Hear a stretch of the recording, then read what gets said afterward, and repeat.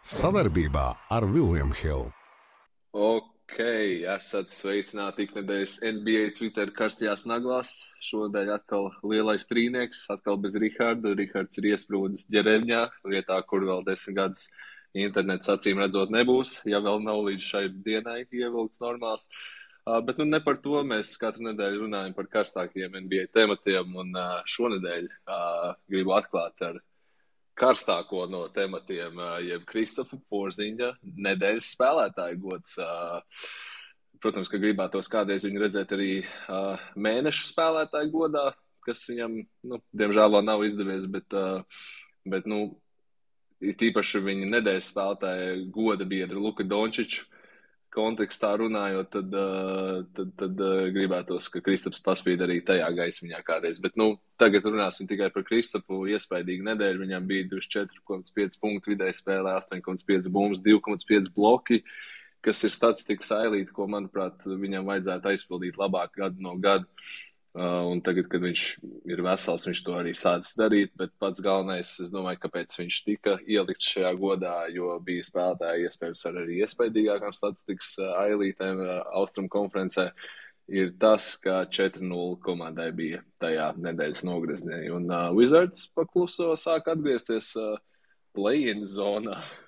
Tā kā vīri, jūsu domas par Kristapa performancēm pēdējā laika? Valdi, varbūt tu sāc. Ko man sākt? Vispār jau šī nedēļa, es nezinu, mēs droši vien runāsim par tiem rekordiem, kuri stāda visi spēlētāji pēc kārtas, jā. Un Kristaps nav izņēmums, jā.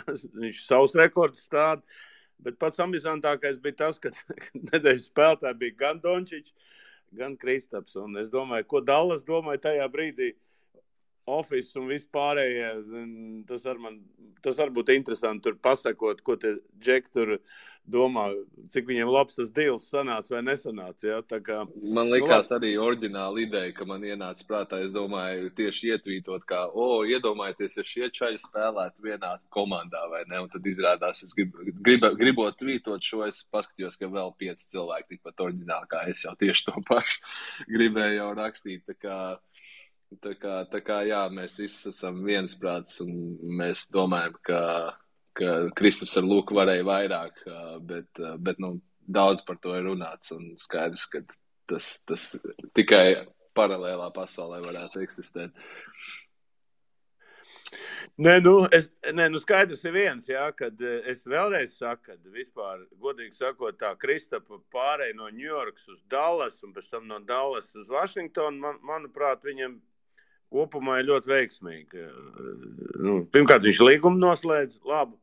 Otrakārt, viņš šobrīd Vašingtonā tur, pateicoties viņam, vispār tā komanda izcīna uzvaras un ir, vismaz, kā saka, nav pilnīgi outsideri, kāda viņa bija iepriekšējā reizē. Un vispār viņš tā kā atgūstās, tāds tā kā garstāvoklī labākā un vispār tur tā komandā arī, kā viņš raksta, kad viņam ir saspēles ar vairākiem spēlētājiem jau, tā kā jāgaida tagad ir nākošais, jā, varbūt, vai viņš tiks tā All-Starā.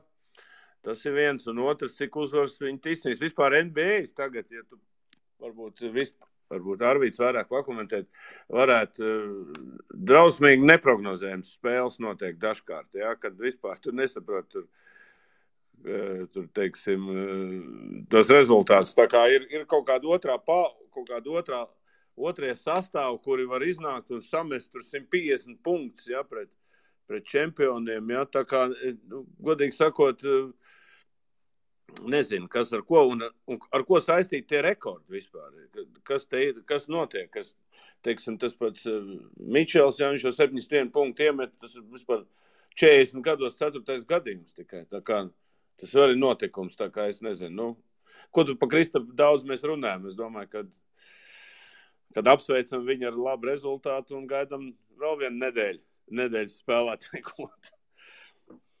Cik Kristapam ir šitie nedēļas spēlētāju godi? Man liekas, ka uz vienas rokas pirkstiem saskaitām. Mēneši viņš nav vēl bijis. Arvīda, vai tavuprāt, Kristaps tiešām bija pelnījis šo nedēļas spēlētāju godu par spīti tam, ka Embiidam bija arī diezgan iespaidīgi cipari un tam pašam Jānim, vai tiešām Kristaps bija pelnam pelnīti dabūjuši šo godu, vai mēs varam pastrīdēties šajā gadījumā?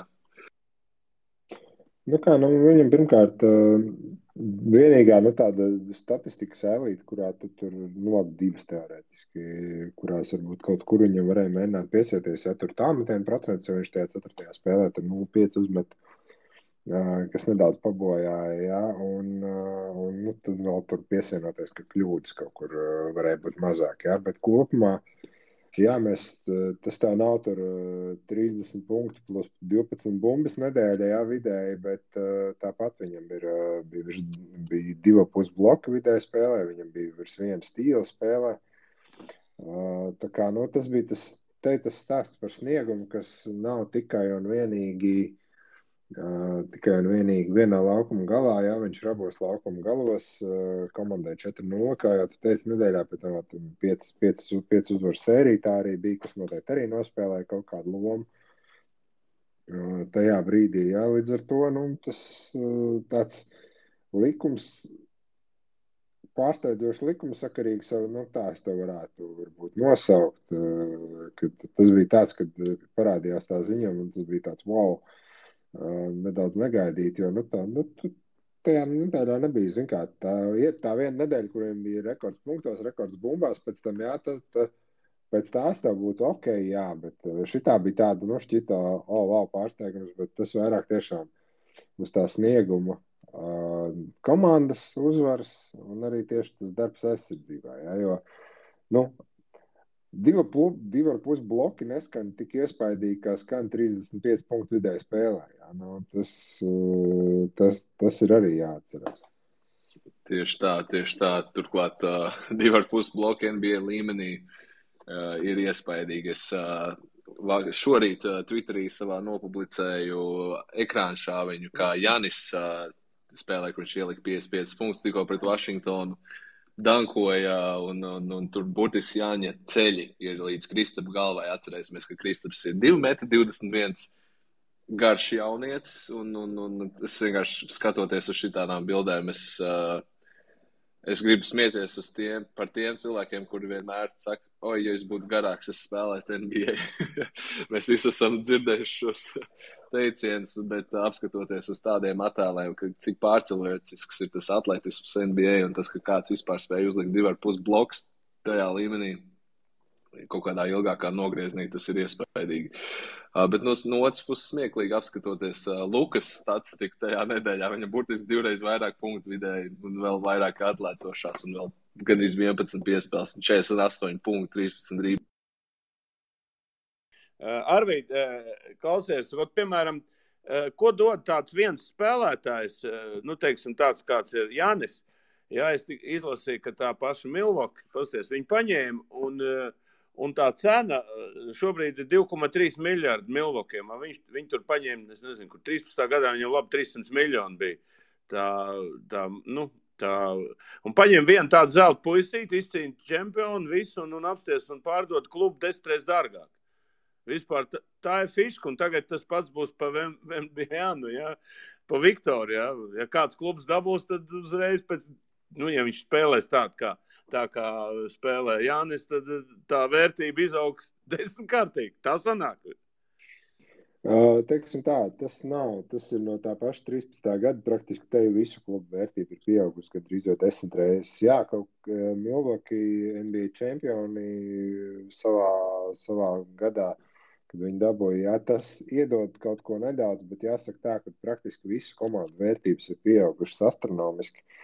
Un, ja, piemēram, Balmers Clippers dabūja pa 2 miljardiem pirms kāda laika, jā, tad šobrīd tas cipars būtu krietni lielāks, un jau tagad un viņš varētu reiz 2 savu investīciju atsist noteikti bez problēmām, bet īpaši ņemot vairāk, to viņi arī pārvāksies uz savu arēnu. Ja? Tā kā tās klubu vērtības tur sasaistīt ar gumboto pieaugumu, kaut bišķiņi var, bet kopumā tas vairāk ir tiešām saistīts ar pašu līgas ekonomiku un to, cik līga ir spēcīga finansiāli un cik liela ir interese un par to, kāds būs tas jaunais televīzijas līgums. Ja? Jo tāpat Phoenix aizgāja par 4+ miljardiem, līdz ar to tas ir tāds Tas tāds ievērojams rādītājs, jā, tā kā, jo pat, ja, nu, tas ir neizbēgami. Šitas Gustavs ir atpakaļ? Gustav, tu esi atpakaļ? Nē. Gustavs ir atpakaļ beidzot, jā. Nu, tad davai runā, ko tu tur mums vadītājs ir šodien. Jā, es gribēju plūstoši pāriet, bet man neizdevās uz trakiem scoringu uzplūdē. Mums ir jau 14-50 punktu spēles līgā jau šogad. Ar ko mēs to varam izskaidrot? Arvīd, varbūt pastāst mums pāris hipotēzes, ar ko mēs varam izskaidrot šito trako scoringu. Man liekas, ka tas ir tāda periodiska lieta NBA. Jā, protams, ka bija pirms agrījiem 2000 bija tāda scoringa uzplūdi, tad 2000 sākumā bija vispār 96 punktu vidēji spēlē, 93 laikam zemākais, kas bija punkts. Tagad mēs atkal redzam 111 iet un tikai kāpj uz augšu. Kas ir tās tendences, kas notiek NBA, kāpēc kāp šis te scorings? Vai tas ir tikai grozi lielāku? Tu zini, ka grozi lielāku uzlikt? Fake news. Vai tas ir izskaidrojums tikai ar čaļu talantu, vai tas ir tomēr NBA likumdošanas iespējā? Tas ir, nē, tas nav tikai likumdošanas iespējā. Nu, tas ir... Vai pilnmēnesis? Jāsaka to, ka... Nē, nu tas nav čaļu. Nu, tas ir viens ar talants, protams, nenoliedzami, jā. Nenoliedzami, kad noteikumi savā ziņā kaut kādā veidā tam palīdz, bet primārais ir tas, ka viens spēle paliek arvien ātrāk un ātrāk. Un arī komandas spēlē arvien efektīvāk un efektīvāk uzbrukumā. Jā. Aizsardzībā būs grūti pielāgoties, viņiem, protams, to vajadzēs darīt. Bet tas nav tāds, tas nav gluži tā, ka tas būs tik viegli kādam izdarāms. Jā, man liekas, ka šajā punktā es gribu piebilst to, ka, kā mēs esam runājuši iepriekšējās nedēļās, cik ļoti visu balst uz to analītiku. Piemēram, tā cēma par Kristapu, kas bija Dallasā, ka viņš nevar no posta iemest pietiekami regulāri un efektīvi. Un, man liekas, mēs paskatāmies agros 2000, kad tas scorings bija lejā. Tad tur tādam Tims Dankans varbūt bija labākais piemērs, bet tur bija tādi Rashīda Wallesi un citi tādi 4. numuri. 4., 5. numuri, caur kuriem veidoja to spēli, tāds varbūt Jermains O'Neals, Als Jeffersons, kur it kā varbūt efektīvi posts spēlētāji, bet kaut kā Stefs Karijs lika saprast 2010. Sākumā, ka trīspunktnieks ir pēc vienkārši matemātiska vienādojuma ir bišķiņ vērtīgāks nekā divpunktnieks, turklāt viņus var biežāk un ātrāk izmest. Un tie ir salīdzinoši nesen. Mēs redzam to, ka ātrijos uzbrukumos čaļi skrien uz 3-punktu līnijām nekā līdz groza apakšējā ātrijos uzbrukumos. Un es īstenībā neesmu redzējis tagad latviešu jaunas izlašu spēles, bet es varu derēt, ka tur kaut kas stipri līdzīgs notiek par spīti tam, ka viņiem varbūt nav tas pats talanta līmenis. Jā. Klausies, mēs 80. gados tā spēlējam, tā kā nevajag, jā, nav tik traki. Ja mēs runājam par to Golden State stilu, bet es gribēju vēl vienu feature pateikt par Donovan Mitchell 71 punktu, ka nākušā rītā visu Cleveland komandu tika paņemt uz dopingu, ja? Un kā es domāju, kā beidzās? Arvīd, tu nezini? Visiem marihuāna atklāja. Nezinu. Nē, bet baigā feature, ka paņem visu komandu nākušā dienā. Jo šitas tur arī tie spēlētāji izteicās arī par to spēli, kas bija paši atsauliecinieki, ka viņi nekad nav redzējuši kaut ko līdzīgu. Viņš jau 64% met Donovans un vispār tas pirms papildu laika, tas, iedomājies, tev -3 un tev 2 sodi ir. Man bija tāda spēles situācija viena reize, mums bija -4 un pirmo sodu iemet, otru aizmet garām un iemetām trīnīti un dabūjām papildu laiku. Man bija tāda situācija, man liekas, Brocēna Ventspili vienreiz spēlēja tādu, bet pēc tam vēl Eko no centra iemet, tur bija tāds interesants. Bet šeit tev arī Viņš meta pirmo garām, otro pats izcīnīja. Viņš pirmo reizi dzīvē ir vispār izcīnījis pēc soda to bumbu, un tad ir iemetis. Un tikai papildu laikā viņš tos 13 punktus iemet. Tā kā arī jau sakritīja briesmīgi. Viņš tur tos 58 būtu iemetis, 50, tur visiem 50, ja? Bet 70 tas jau baigi nopietni. Tā kā es nezinu. Tā kā viņš tagad ir iegājis jaunā tādā ērā.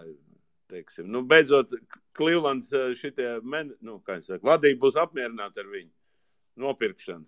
Arvīd, tā ir? Tieši tāpēc es te ceļu roku, lai nejauktos iekšā. Sāksim ar to, kad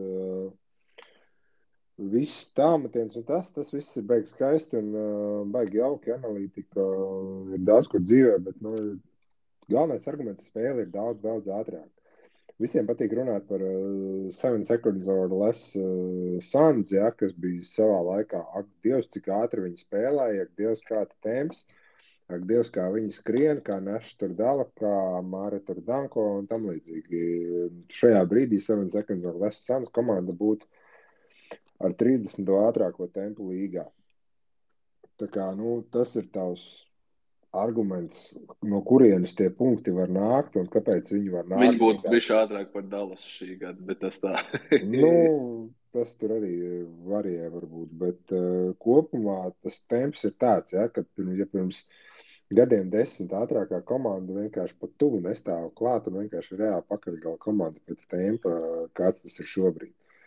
Tā kā, analītika un tā, bet kas attiecās uz, kāpēc mēs runājam par šiem punktiem un tā, tas ir arī, tas tāds, kā Luka iemeta, Mičels iemeta, jā, viņi iemeta, tādās īsos laikas brīžos vienkārši, tā sakritība, jā, kad ir divas tādas spēles, nevar noliekt, protams, abas divas ar pagarinājumiem.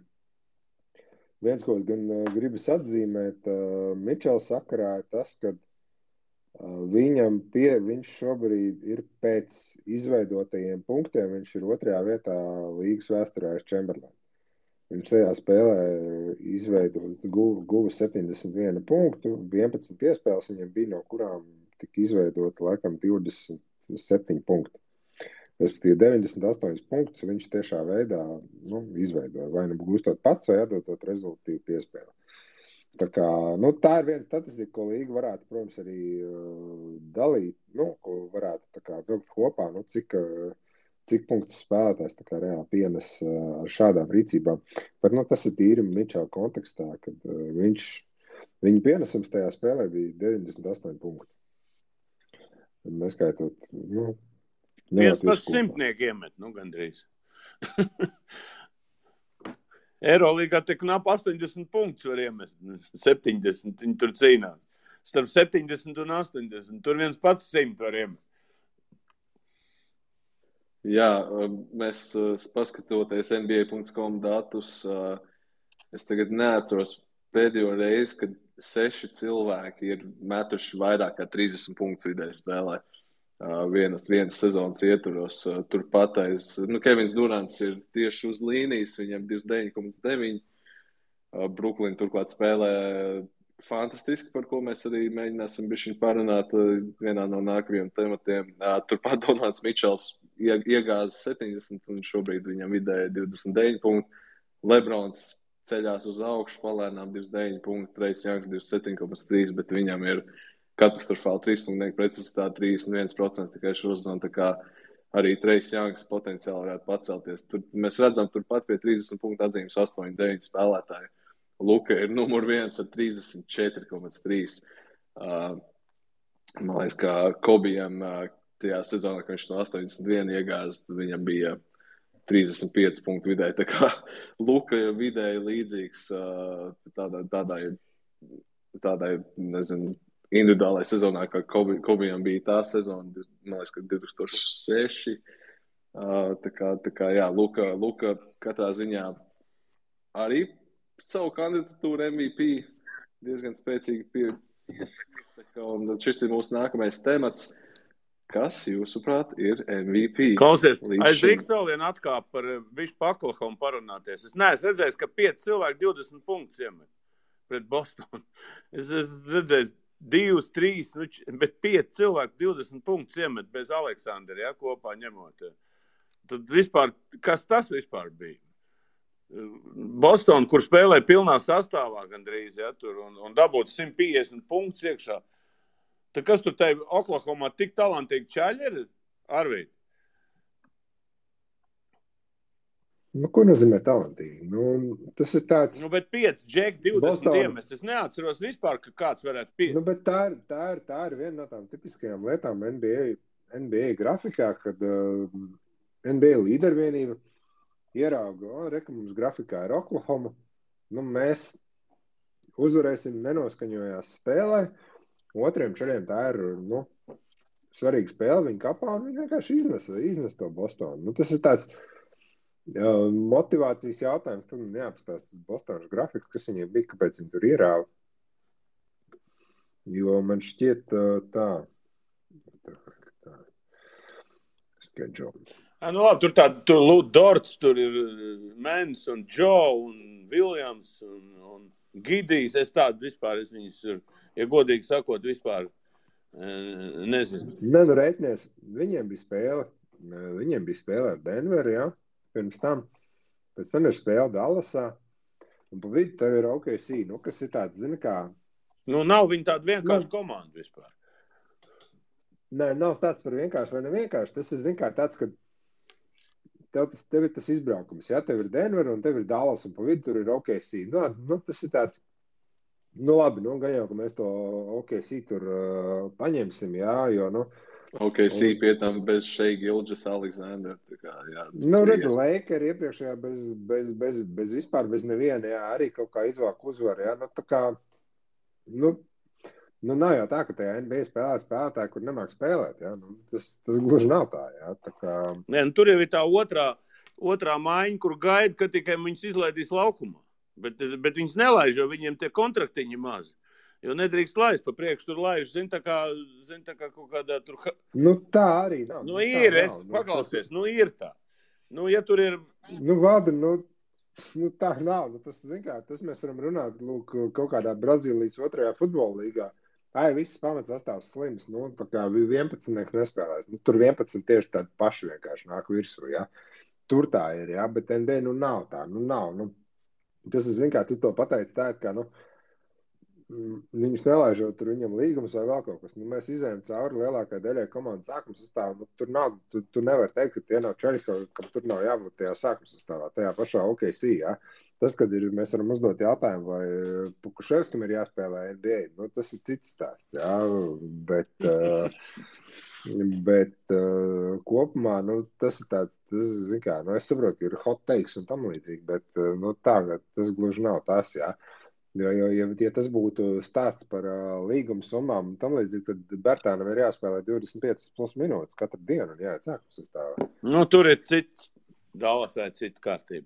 Labi, jā, bet, pārējām pie tavu jautājumu. Jā, es tiešām pārējām, bet es gribu piekrist arī, jā, ka tas acīm redzam ir bijis vienkārši noskaņošanās jautājums, jo Boston ir praktiski gan ar pagājušā gada komandu apliecināja to, gan šogad viņi ir viena no labākajām aizsardzībām līgā. Kā viņi ierīja Oklahomai 150 punktus ar pilnu sastāvu. Nu, tas ir tas, ko es gribēju pateikt, ka tas arī negadās bieži. Jā, tas droši vien ir bišķiņ tāds akmens, varbūt tā Joe Mazzulas, viņu jaunā galvenā trenera lauciņā, ka viņš tā kā nesavāc tos čaļus, varbūt, vai, teiksim, akmens Jason Tatum MVP kampaņas lauciņā. Bet, nu, mēs par to parunāt. Kas priekš jums ir līdz šīm MVP? Nu, pateicu. Nu, nav MVP vispār. Nu, bet ja tev Reku Mafijas boss zvana, saka, Valdi, saka man, tev viens variants jāpasaka. Bet paklausies, man liekas, ka nav bijis tik liela konkurence uz MVP. Nu, manuprāt, visi jāgaida, kurš līdz galam izturēs. Jā. Kurš tāpat spēlēs, jo es tādu, nu, līderu to, nu, visu tur, nu, Jokić var dabūt trešo. Viņš Larry Bird var atkārt. Manuprāt, ja viņi tur būs pirmā trīniekā būs vietā, Jokić dabūs. Nekādi Kumpo nedabūs, ne Dončić, Ķemboļie nedabūs. Nu, Embits tur ārdās. Vispār, godīgi sakot, ļoti interesanti vispār sezonu priekš likmēm uz MVP. Man nav tāds savs kandidāts. Nē, es varu pateikt tikai tie, kas man patīk, bet tas nav, kā teikt, tas nav pareizi, ka es te sākšu. Kurš man patīk, kurš man nepatīk. Ja? Jāstāsta ir reāli. Tā kā. Arvīd, varbūt tev ir kaut kāds favorīts šobrīd? Ir 5 čaļi. Ir 5 čaļi, jā. Līdz ar to, tāds teikt, ka kāds no viņiem ir izteiktāks vai nē, tas ir, kā, Luka šobrīd ir favorīts, tāpēc, ka redz viņam tā trakā nedēļa un viss beigas skaisti, jā. Supermalacis, jā. Būs Adrikumpo pie saviem 55 piekabinās vēl varbūt kaut kādas spēles tur ar 40 plus punktiem, jā. Un tam līdzīgi viņš atkal būs tur augšā, jā. Sezonas sākumā, tā kā Boston bija karsta, Teitums bija galvenais čiekurs, jā. Tad, kad būs nospēlēts kaut kāds 2/3 sezonas, un tad ir tas Kevinam Peltonam, viņš taisa, ik pa trešdaļai sezonas, viņš taisa to savu aptauju par to, kurš ir šīs sezonas MVP, viņa nav, protams, tur tā 100% tur atbilst tam, kā notiek balsošana, bet viņš atlasa 100 žurnālistus. Un tīri tā, tā kā, teiksim, uztais simulāciju, kāds būtu tas reālais balsējums. Pa lielam, praktiski katru gadu pēc 2/3 sezonas viņš diezgan precīzi arī nosaka to sentimentu, kas varētu būt. Ja? Šī sezona varētu būt iespējams vissarežģītākā, ja mēs vēl tur visas sezonas garumā redzēsim šādu staigāšanu, respektīvi sniegums no vienas komandas uz otru, kuru tur karstāk, kurā brīdī un tam līdzīgi. Ja? Jo, paskaties, kas notiek tajos pašos austrumos. Par Filadelfiju mēs nerunājam īpaši, vai ne? Bet Filadelfija ir tikai 2,5 spēles prom, ja? Un tas zin kā, tikpat labi tur tajā vilcienā, kur šobrīd ir 5 pasažieri, jā, Embīts var ielikt kā 6. Jā. Par Clevelandas čaļiem, Clevelandā ne par vienu nerunā. Viņi tikai pa 1,5 spēli atpaliek no Bostonas. Ja, tikpat labi viņi varbūt arī tur sezonas noslēgumā var sēdēt augšā. Ja, skaidrs, ka visdrīzāk Zajons tagad ir izkritis kā reāls kandidāts, ņemot vērā, ka viņš 3 nedēļas vispār nebūs. Ja.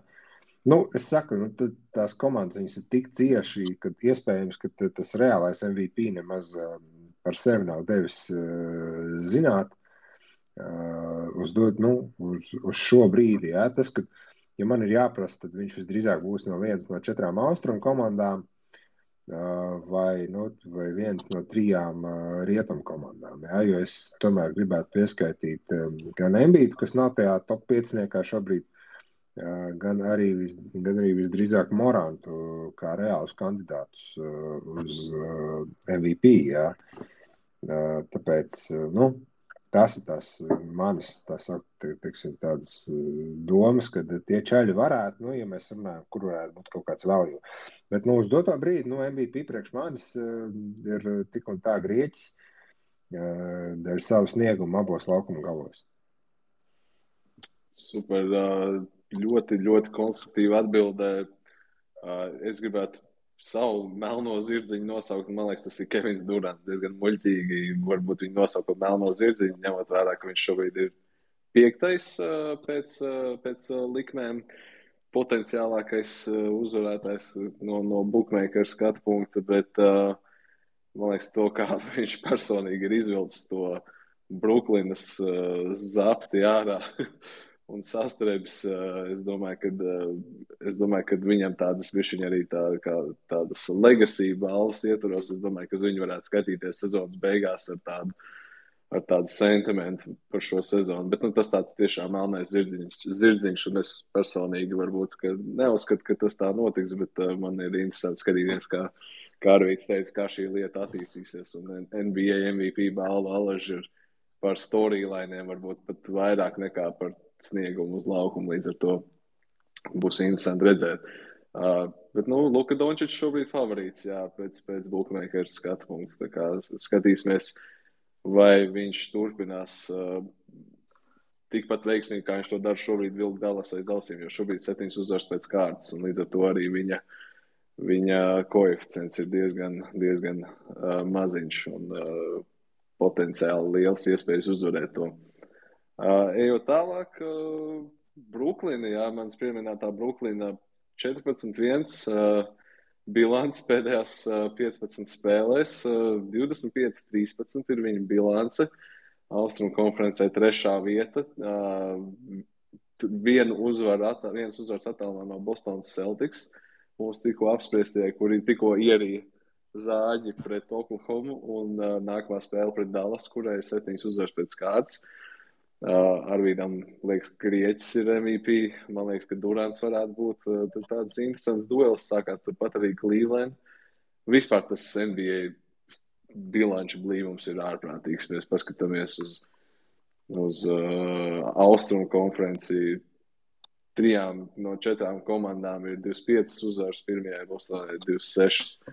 Bet par Bruklinu runājot, vai mēs varam, vai jūs gaidat kaut ko? Es jau pirms pāris nedēļām tur izvazāju viņus un tā, un es arī patiesībā neesmu mainījis savu viedokli, jo apskatoties to, kādas limitācijas ir šai komandai Bens Simons saistībā, es neredzu no viņiem daudz neko play-offos, bet vai jūs domājat kaut kā citādāk, un vai jūs redzat Bruklinu kā patiesu spēku Austrumu konferencē? Nē, es atbildēšu, Arvīds droši vien plašāk atbildēs. Man ir viens tāds jautājums, ko darīs vispār ar to sastāvu? Ko darīs ar Simons? Vai viņš ir kaut kur mainījis viņu? Viņš kaut ko pastiprinās vai nē? Es nezinu, kāda viņam loma tur. Es neesmu baigi skaties to Bruklinu tā ciešāk. Bet tas, ka viņi ir beidzot savu identitāti atraduši. Vienmēr jau tās komandas, kas atrodas sezonas vidū, to identitāti, viņi parasti labāk spēlē nekā tie, kas labi sāk, un pēc tam, piemēram, tā paša Bostona, atcerēsimies pagājušajā gadā. Viņi vispār pussezonā vispār likās, ka tur vispār nekā nebūs. Viņi gandrīz čempionu titulu dabūja. Tā kā šeit arī, man liekas, ir Bruklina tas pats stāsts būs, ka viņi kaut kā sākumā baigi slikti iesāk, tagad viņi ir noķēruši to ritmu un viņi būs diezgan neapstādināmi. Es tik nezinu par sastāvu, kas viņiem tur pietrūks, kas tur nepietrūkst un vai vispār Simons ir uz tā trade bloka ir vispār kā teorētiski. Arvīd, tad dosim tev. Es nespekulēšu par kādām potenciālajām mainām. Jebkurš spēlētājs ir uz trade bloku. Pilnīgi jebkurš, jo viņam nav trade klauses. Viņš par jebkuru spēlētāju tiek, tā kā Stens Van Gundy, tā kā viņš Detroitā bija. Un tā, kad viņam uzdeva jautājumu, vai ir kāds spēlētājs, kurš komandā tur ir untouchable un tam līdzīgs, ko viņš pateica, ne, ka neviens nav untouchable, kas ir arī pareizi. Tas nav, visiem gribas dzirdēt, kad, lūk, tur top zvaigznes ir neaizskarams, ka viņas nevar aizmainīt. Jebkuru var aizmainīt. Arī, tev atnāks, pie Milwaukee atnāks, nezinu, vienalga, tur kaut kāda tā pati Cleveland, jā, viņi teiks, mēs jums dosim rekur Mitchell, jā, un nezinu, tur 10 pikus, jā, 20 gadus uz priekšu. Un pret tādu kumpo un vēl tur kaut ko metīsim klāt. Kaut kādā brīdī kaut kādā tā cena iestājās, jā. Līdz ar to tas nav tā, ka kāds spēlētājs ir neaizmainājums. Tāpēc tas spekulācijas par to, kur aizmainīs, ir tāds Arvīd, bet vajag mainīt, vai vajag viņiem mainīt? Tā ir tā doma. Tas ir, ar ko tu dabūsi pretī? Kas viņiem trūkst? Garais gals, kas viņiem trūkst vispār? Viņiem viss trūkst. Playoffos viņi pirmajā kārtā netiks pāri. Ko tad viņiem jau vajadzētu? Tad viņi droši vien domā, lai tik pāri. Nē, saprot, viņu problēma ir tas, ka viņiem jāmaina Kairijs projām. Pret spēlētāju, kurš var iemest un spēlēt aizsardzībā. Tas ir tas, kas viņiem, tas, kāpēc viņi playoffos neko neuzvarēs.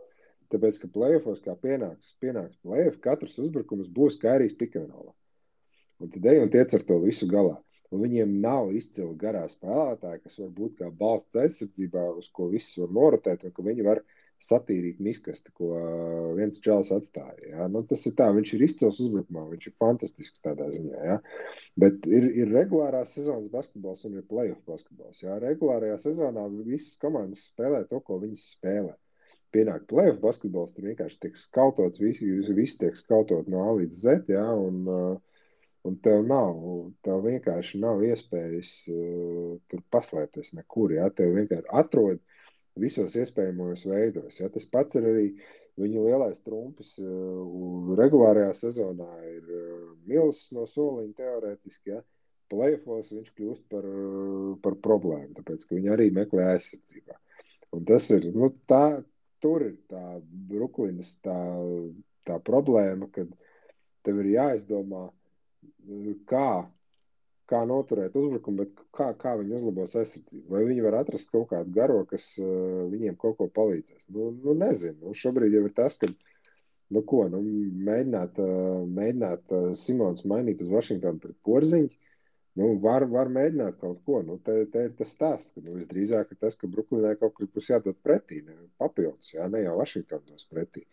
Un tu nonāc pie tā jautājuma, ka Bruklinai jau vairs īsti nav ko dot, jo viss jau ir atdots Hjūstonā.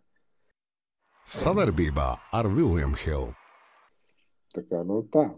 Jā, interesanti ir šis aizsardzības arguments, jo šeku reku, jūs neticēsiet, es apskatījos analītikas cipars, jā.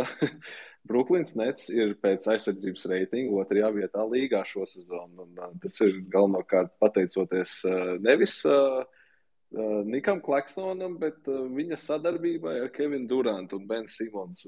Es domāju, ka potenciāli tas strādā un kā komanda viņa šansē labi aizsardzībā, viņiem ir caurumi.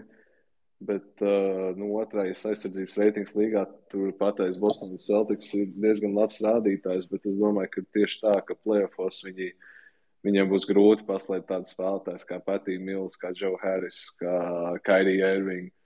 Un vienkārši, ja tu spēlē uzbrukumā ar Ben Simons, Durantu un Niku Klakstonu, šis Simons un Klakstona duets pieprasa to, ka tev laukumā ir kā minimums vēl 3 šūteri. Un skaidrs, ka tas ir Durants, skaidrs, ka tas ir Kairijs.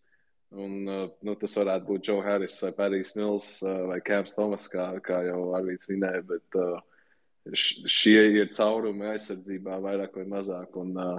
Bet ja mēs vispār skatāmies globāli uz Austrumu konferenci, tad nevajag skatīties tālāk uz tiešajiem konkurentiem. Kurš no šiem čaļiem tieši izdarīs kaut ko pret Jāni? Jānis vienkārši noēdīs to komandu viens pats. Embiids nav spēlētājs šajā Nets sastāvā, kurš var jebko izdarīt pret Embiidu. Turklāt James Harden arī es pat argumentētu. Un Bostonas Celtics čaļi runā paši par sevīm. Mēs redzējām, kas notika pagājušajā gadu playoffos. Durants patiesībā šokējoši bezpalīdzīgs brīžiem izskatījās pret Teitumu. Jauno censoni. Tā kā es domāju, ka Bruklina sparosies diezgan labi regulārajā sezonā. Es domāju, ka viņi ir tāds diezgan veiksmīgs piks uz top 4 vietām, ja mēs tā paredzam nākotni, bet playoffos šī ir komanda ar limitācijām noteikti. Es domāju, ka tur man iepriekš minētie caurumi liks par sevi manīt playoffos. Jums ir varbūt vēl pāris kaut kādas lietas par Bruklinu vai tālāk? Tu diezgan daudz jau izrunājam, principā. Klausies, mēs pa Memphis neesam vispār neko runājuši šogad arī vispār, godīgi. Viņi tur ir gandrīz līderi, bet mēs, man liekas, nevienreiz neesam pieskārušies Memphisai kā tādai. Un droši vien arī Amerikas tirgu viņi sevišķi interesanti nav. Tikai jauni Memphisai notiek pāris interesants lietas. Viņi beidzot sāk parādīties pilnā spārā. Pat, ka viņi ir bijuši tādi ar caurumiem visu laiku līdz šim, un viņiem tas sastāvs ir super dziļš īstenībā. Tā kā turpmākajās nedēļās noteikti apspēdīsim vairāk Memphis. Mēs esam parādā Memphisai noteikti to šai komandai. Viņiem 4 uzvaras šobrīd pēc kārtas, vienāda bilance ar Denveras Nuggets rietumu augšā. Tā kā jā, noteikti apspēdīsim Memphis tālāk. Bet, Rihards mums ir atstājis tematu, par ko mums ir jāizrunā, un varbūt mums vajadzēja runāt pie trakā statistikas ailes par šo, bet šeit nesen mūsu Lakers mīļā komanda, Lakers mīļās komandas pārstāvs LeBrons savā 38. dzimšanas dienā uztaisīja diezgan sulīgi triple-double, un es ietvītoju, ka man gandrīz vai nevis prieks par viņu bija, bet žēl, ka tādā vecumā tik ļoti jāspēlē tik ilgas minūtes un ka tā jācenšas, ka tik viņi nenodedzina to Lebronu Gustav, kas ir vispār tu zini? Gustav, tagad tā, kādreiz skaitīja, ka 50 gadi tas ir, viss jau pensionārs, ja? Tagad to skaits 75 jau. no 75 jau skaita. Nu, tā pēc viss tā, kā ir pasaule izmainījusies. Ja, kā cilvēks ir, teiksim, un tad uz sportā mēs redzam jau tas pats, ka 38 jau tas kādreiz 38.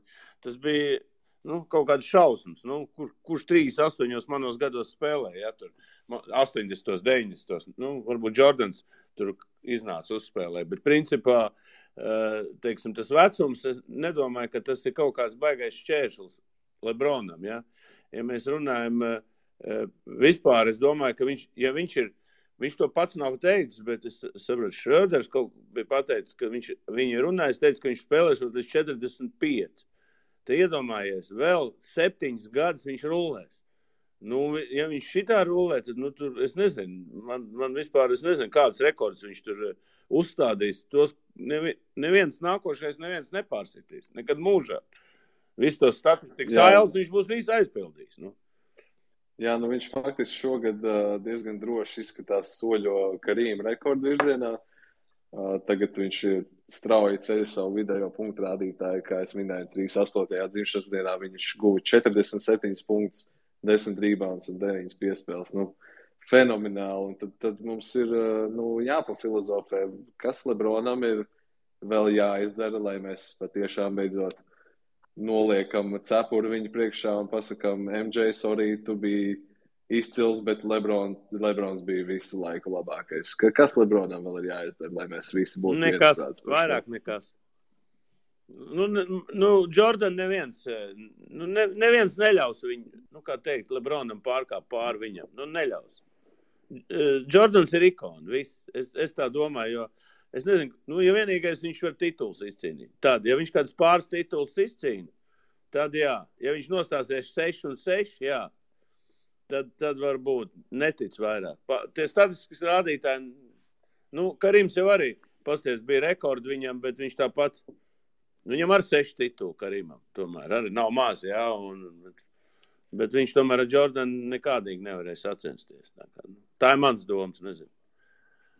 Jā, tas titula arguments arī tāds slidens, vai ne? Es arī gribētu izmantot vienkārši Kobis un Lebrona argumentu vārdā teikt, ka Kobijam bija 5 gredzeni, jā, un Lebronam tagad tikai 4, bet ja mēs skatāmies tikai no gredzena skatu punkta, tad Bills Russells ir visu laiku labākais, nevis Michaels Jordans, tā vienkārši, bet Arvīd tagad paturpina, jā, savas idejas. Tātad, tas, ko es esmu teicis gadiem, Lebrons ir visu laiku labākais basketbolists, spēlētājs, ko mēs esam redzējuši. Tieši kā spēlētājs un basketbolists. Labāka spēlētāja līgas vēsturē vienkārši nav bijis, ņemot vērā tīri, kā mēs redzam. Tas, ka mēs varētu runāt, ja Russells spēlētu mūsdienās, ja Berts spēlētu mūsdienās, vai Jordans spēlētu mūsdienās un tam līdzīgi, jā, tad mums tie varētu būt daudz un dažādi argumenti. Bet Lebrons kā basketbolists ir visu laiku labākais basketbolists, kāds ir spēlējis.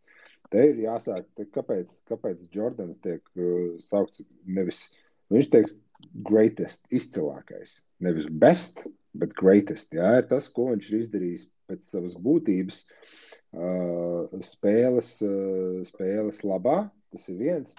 Un cik liels bija tas viņa pārsvars teorētiski, ja mēs tā skatāmies, pār otro labāko veci līgā, jā.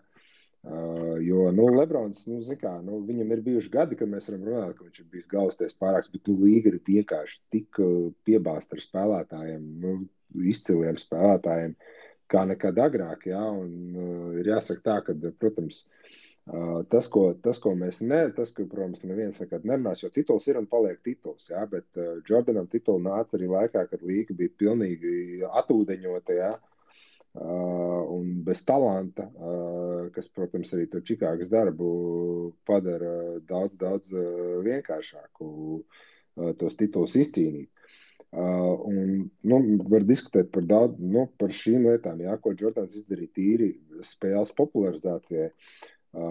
Tas, ko, protams, nekad neviens nerunā, jā, ir tas, ko Lebrons ir izdarījis tīri priekš spēlētājiem, ko viņš ir panācis to spēlētāju spēku, jo tas ir izteikti Lebrona nopelns.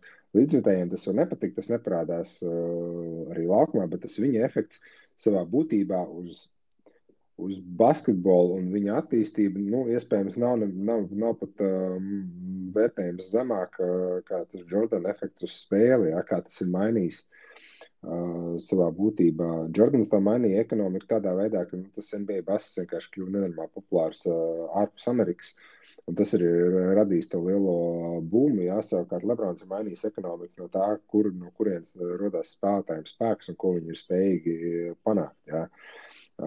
Kāpēc par Karīmu nerunā? Nu, tāpēc, ka pirmkārt, tas bija laiks, viņš spēlēja laikā, kad finālspēles tika rādīts ierakstā televīzijā, jā, nu, tā kā Amerikā. Līdz ar to, nu, tad tu nevari kļūt vienkārši par ikonu savā laikā, ja, nu, tava sporta,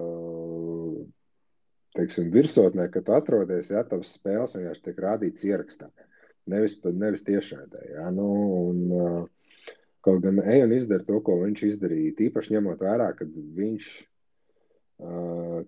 arī ļoti strādāja pie visiem cilvēktiesību jautājumiem, kas viņam patiesībā iespējams pat ir svarīgāk nekā jebkas, ko viņš ir izdarījis basketbola laukumā. Tā kā, nu, tas ir tas mans tas uzskats, jā. Lebrons, viņam būs tie punkti jautājums, vai cik ilgi viņš varēs spēlēt, vai viņš pārspēs teorētiski to field goal rekordu, kas arī pieder Karīmam, kas ir daudz grūtāk izdarāms priekš Lebronu, ka jāatzīmē tas, ka tas spēles stils, protams, abiem ir savādāks, ka Lebrons vienkārši punktus var savākt ar sodiem, Karīms to vienkārši nedarīja tādā veidā, jo viņa tas spēles stils nebija tik ļoti orientēts uz to noteikumu pārkāpumu savākšanu uz sevi. Nu, tā kā, lūk, tas ir tas, pie kā es vienmēr esmu gadiem bijis, pie kā es esmu palicis un pie kā es arī palikšu. Nu, Lebrons ir labākais basketbolists, kāds jebkad ir spēlējis šo spēli. Jā, būs jāpiekrīt, man liekas, ļoti, ļoti labs aspekts, tāds skata punkts, caur ko skatīties uz šo jautājumu un nevar nepiekrist. Bet tīri par Lebronu runājot, pabeidzot šodienas podcastu, kā jūsuprāt, skatoties uz Lebronu šobrīd, vai varbūt šis jautājums ir tādiem vairākiem skata punktiem vienlaicīgi, cik ilgi jūs redzat Lebronu spēlējumu un cik ilgi viņam vajadzētu turpināt spēlēt, vai gadījumā nav tā, ka tagad, ja viņš tiešām mocīsies vēl tos 2-3 gadus un tādā virzienā, kā viņš to šobrīd dara ar Lakeriem, vai viņš nevar tieši to savu legacy bišķiņ tā kā sačakrēt, jo mēs zinām, kā tas strādā. Mums visiem ir īsas atmiņas, kad mēs runājam par karjerām, un man liekas, ka Kobijs arī nospēlēja pāris sezonas pa ilgu, ka beigās jau viņi tur vairs nerespektē tādā pašā veidā kā spēlētāji, izņemot viņu pašu pēdējo spēli. Tā kā jautājums šāds, cik ilgi Lebrons, jūsuprāt, patiešām spēlēs un cik ilgi viņam vajadzētu spēlēt? Valdi varbūt sāc ar šo. Nu, redz, man ir šeit pavisam cits uzskats nekā. Nu, es nezinu, ko es darītu šodienā. Nu, ja es spēlētu šajā laikā, bet, vai es tur pa katru gadu cepītos pie tā miljoniem klāt, to es nezinu. Man ir grūti to pateikt. Vismaz es uzskatu, kā man kādreiz ir mācījuši, ka tev ir jāaiziet tad no lielā basketbola, tad, kad tu biji virsotnē. Un tad tev viss atcerēsies kā labāko. Piemēram, ja tas Jordans nebūtu aizgājis uz Vašingtonu, viss atcerās pēc Čikāgas pēdējiem gadiem, ja? Pēdējā gada, ja? Nosacīt. Un tad tā, ja tu sāc spēlēt vēl tādas spēles, labi, viņam tur 40 punktu un tā, bet ja tu sāc spēlēt tādā komandā, kur ir zaudējumi, tu saki, viņi tas, viss sāk aizmirst to viņu labo, ko viņš ir darījis, un viss tas, kas viņam ir, bet sāk skatīties pēc pēdējām spēlēm, un cilvēkiem tas uzskats var mainīties, jā, tu pareizi teici, un ar to zināmā veidā riskē, bet Lebronam kaut kāds funkcijas jau ir, es nezinu, varbūt 2 miljardus nopelnīt, es nezinu, godīgi sakot, kāpēc viņš spēlē tik ilgi, un viņam nav ko darīt, varbūt iespējams, ja viņam dēl tur aug, viņam viss jādara, vai viņš grib iet vēsturē kā kaut kāds supermens. Godīgi sakot, bet, interesanti. Katrā gadījumā es neesmu pret to, lai viņš tur nepalikt. Ja, lai viņš spēlē un viss, interesants precedents būs pasaules basketbolā. Man viss. Pirmkārt, viņš jau ir izteicies, ja, kad viņš gribētu sagaidīt to brīdi, ka viņam potenciāli varētu būt iespēja spēlēt kopā ar dēlu. Ja. Tas noteikti ir tāds viņa sapnis, es pieļauju domu. Otrs viņa sapnis, protams, ir, ja radīsies iespēja, ja, un ja radīsies iespēja, un viņam tāda, teorētiski tāda būs, ka viņš varēs iegādāties kādu NBA komandu, tad tas arī varētu būt katalizators, kad viņš pieņemt lēmumu, ka viņš beidz spēlēt. Tas ir tas arguments. Jā, viņš ir izteicies, ka viņš labprāt gribētu būt viens no īpašniekiem komandai, kas tur kaut kādā Vegasā atrodas un tam līdzīgi. Viņš skatās uz to reāli. Tīri no tā, ka varbūt jau esoša komanda varētu būt daudz grūtāk dabūt, jo visi tie vecie krabi sāk savus komandas pārdot jaunajiem miljardieriem, jā, kuri nemaz tik drīz varbūt netaisās tur vai likt nost karot, vai viņiem vēsturē nav kaut kāda mistika pasprukusi vaļā, lai viņiem to komandu vienkārši ņemtu nost, jā.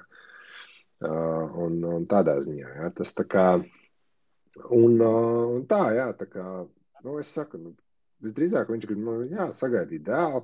Otrs ir tas, ka spēlēt, ja viņš var, cik tu gribi un kā tu vari, jā, ir tie pretargumenti, ir tie pretargumenti tam, ka valde saka, jāaiziet ir kad esi virsotnē, jā.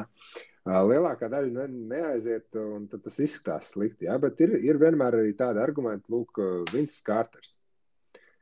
Ja viņš būtu aizgājis, tad, kad viņš bija kaut kādā virsotnē, viņš drīzāk būtu aizgājis 6 sezonas vai 5 sezonas ātrāk nekā viņš to izdarīja, bet tajā pat laikā viņš sevi parādīja kā spēlētāju, kurš ir pirmkārt varbūt ļoti nesautīgs, kurš var pielāgoties tam, ko vajag komandai, kurš var sevi pilnībā pārveidot, lai kļūtu par iespējams vienu no tādiem labākiem, kas angliski tas teiciens glūgāja, līmes čals, no soliņa, pat spēlējot varbūt 10-12 minūtes tikai vidēji spēlē.